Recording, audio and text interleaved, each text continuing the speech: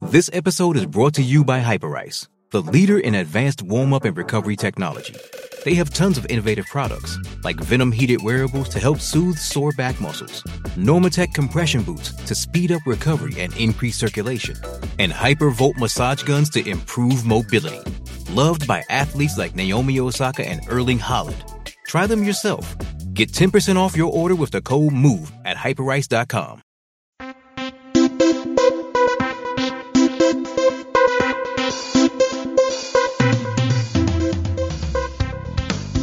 Welcome to the Team Selection Podcast on the AFR Ratings Network. My name is Pete and I go by the name of AFR Ratings Pete on Twitter. Welcome to Ryan Daniels on the road. Notable players to discuss in round 18, Rhino. Yeah, g'day Pete. We never stop moving over here in the West. Let's get into it. Okay, we've got Melbourne and big news. Brodie Grundy omitted. No VFL this weekend, so it's unlikely he returns next week as well. Jacob Van Rooyen into the team. Yeah, I mean, it clearly hasn't been working with Gawn and Grundy. It was an interesting experiment they undertook.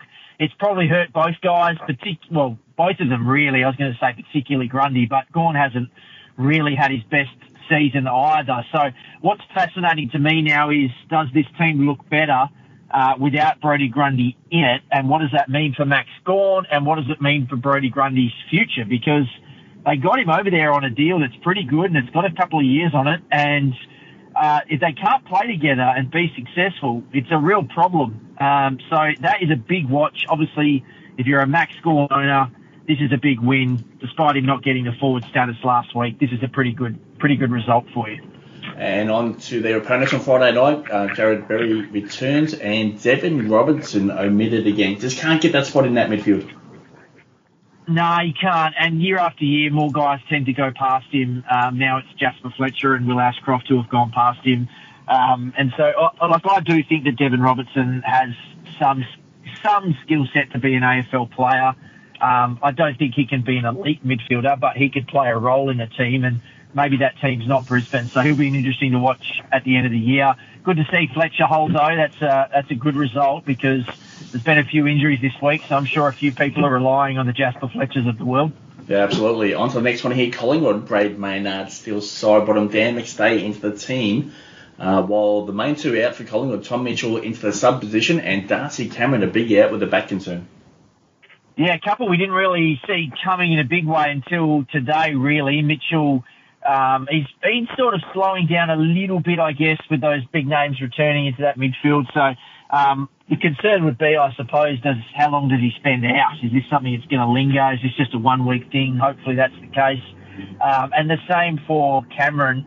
That was a bit of a surprise. Mason Cox, obviously, the big winner there, because it was going to be interesting with McStay in, and Cox in and Cameron in, what the mix was going to look like. And then, of course, you got Myercheck to get in there as well. But we still won't see that.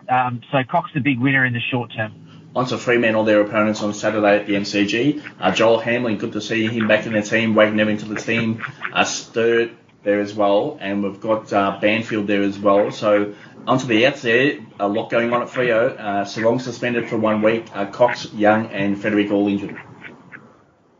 Yeah, there's a bit of disasters brewing at Fremantle in the last couple of weeks. They've lost 4 out of their last 5, and then they've just lost a bunch of key players to injuries and soreness. So Young, it could be up to 3 weeks, depending on how his ankle heals. It's going to be a day-by-day thing. Hopefully it's back next week, but it could stretch on. And if they keep losing games, you wouldn't want to rush him. Brennan Cox, another one that's out. He obviously is an interesting fantasy prospect for draft leagues because he's capable of big scores. And then you lose a couple other guys like Frederick and Warner as well, who was, just off his debut. So it's pretty flattening for Freo this whole season. How it shakes out, I'm not sure. Sarong being out's the big fantasy one, I guess. I think Matt Johnson's probably the big winner, and James Aish will probably spend a fair bit more time in the middle as well. On to Gold Coast here. Elijah Hollands returns into the team. Lockie Weller still dealing with that knee and a little bit of soreness there. Braden Fiorini omitted. Yeah, it was a nice run while it lasted with Fiorini, wasn't it? We just thought, this could be the final chance for him, and with all the big names coming back, he just couldn't hold that spot for too long. Hollands is an interesting one. I haven't seen much of him this year. He's back from the Forgotten Land. and Weller as well. Good to see. So Gold Coast coming off losing Stewie Jew. Do they play a slightly different style under King? We're assuming it's going to be Hardwick. What style does that look like going forward for people with keeper leagues? It's going to be an interesting 6 or 7 weeks. Is there someone that bobs up in a draft league that Stephen King really likes that maybe didn't have a great role under Jew? That's the kind of thing you've got to be looking for under a new coach. Yeah, and Stephen King also mentioned today that, that he's going to let loose Touk Miller into that midfield, and he was on limited minutes last week, so he expects pretty much return to normal activities again for Touk Miller this week, so a big watch from a fantasy perspective there as well. On to their opponents, St Kilda, so Battle, Hill, Paris to debut as well, Burns into the 22, Seb Ross, obviously hamstring there, Max King unfortunately shoulder, and Billing-Solder. Yeah, some big names out, some decent ones coming back in as well. Paris is little speedy little dude, big tackle numbers in some of his junior footy. Can play a little bit. I wouldn't expect him to be a high scorer. I think in his VFL numbers he's been, his peak number is sort of in the 80s, and he hovers. Yeah, I mean, at this time of year we'll take whatever we can get, but I wouldn't be expecting massive things at this stage from him. But good to see him get a game. On to Carlton here. Tom DeConnie in, while Matt Kennedy is out of the team, obviously injured there, and George Hewitt into the 22. So Kennedy had started to turn the corner a little bit, hadn't he? He was starting to play some decent footy again, so it's a real bummer to see him out of the team. Hewitt gets another chance. Hewitt's found himself out of that side, and you don't want to be out of the side at the end of the year when you're a role player. Because, it can come to an end pretty quickly in terms of your career. So he gets another shot at it. Can he make it work? Carlton are flying just quietly. They've won 3 games in a row by 50 plus. So, and we know they're very good from a fantasy perspective in terms of racking up that, a lot of plus sixes. So, they're I think riding them home while they're in this little purple patch is not a bad idea. Yeah, a lot of people will point to the fiction that it wasn't that difficult. Obviously, a good win on the road last week at Optus Stadium, but the style of football they're playing is actually really solid. So it's a big turnaround from where they were early in the season under Michael Voss. So let's get on to Port Adelaide. And there's a bit going on with Port Adelaide. They've hit the injury wall here.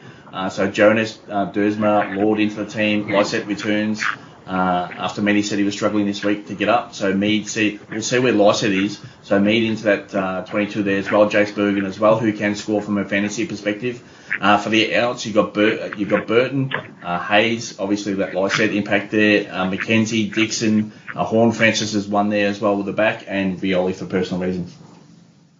Yeah, that's a lot. And Port have been flying, obviously. Now, they've got 2 games after this one, I think, where it's Collingwood and then Adelaide. Yeah, big. Those games are huge.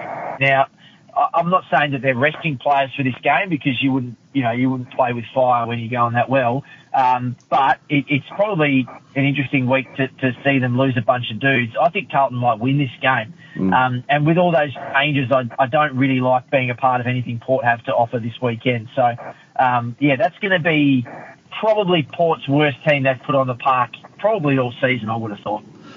Geelong Essendon, so I'll wrap up both teams in one hit there. So Isaac Smith, Jeremy Cameron back into the team, Zach Tui, O'Shea Mullen out, while Essendon, Nick Bryan replacing the suspended Andrew Phillips.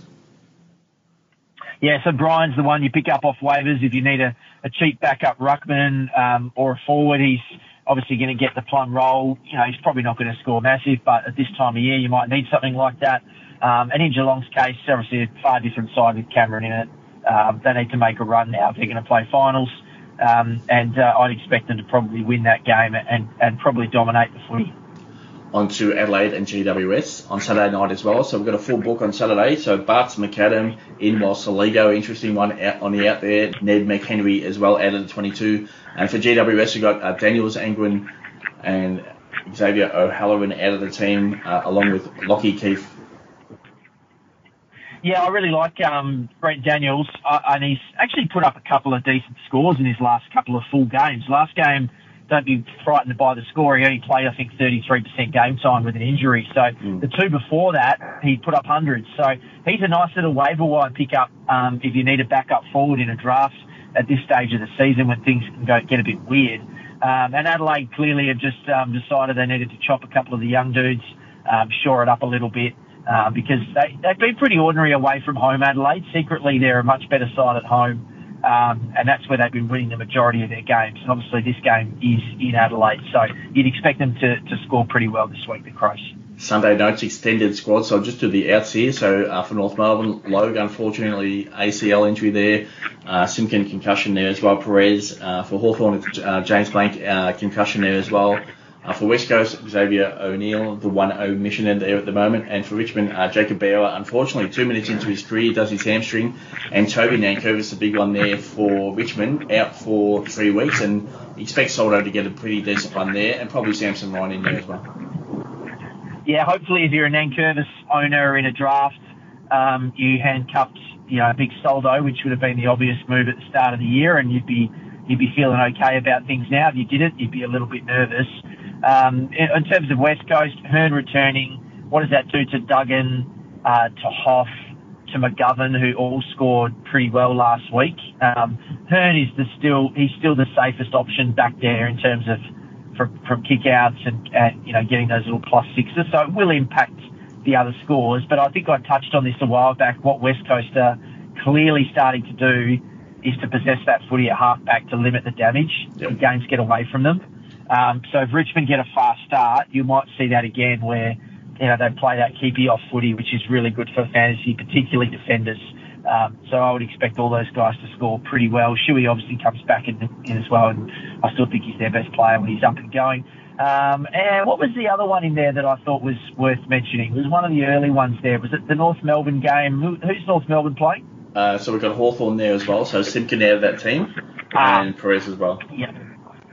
Yeah, I think it was Sicily in that game that he's back obviously, and he's such a vacuum for everything that Hawthorn do. That's a game they can absolutely win. He'll be desperate to get out there and get his hands on the footy. So I would expect Sicily to have a monster game.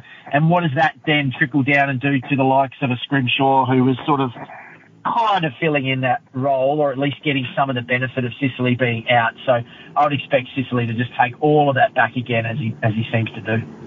Okay, Ryan. Where can the listeners find you this week? Usual, Footy Rhino. And I'm on Threads as Footy Rhino as well now. It's half the population just migrating over there, using it as a sort of a bomb shelter. So if you want to jump on Threads, I'm over there. And yeah, just the usual spots as well. So yeah, it should be a big weekend of fantasy. I reckon this is one of those weeks that feels like stuff can happen in a big way. You can get me at AFL Ratings Pete on Twitter, AFL Ratings, and aflratingstwitter.com.au for a stack of fantasy information there as well. Well, Ryan, until team selection next week, have a great weekend, and good luck to the listeners of Round 18. Thanks, Pete. You too.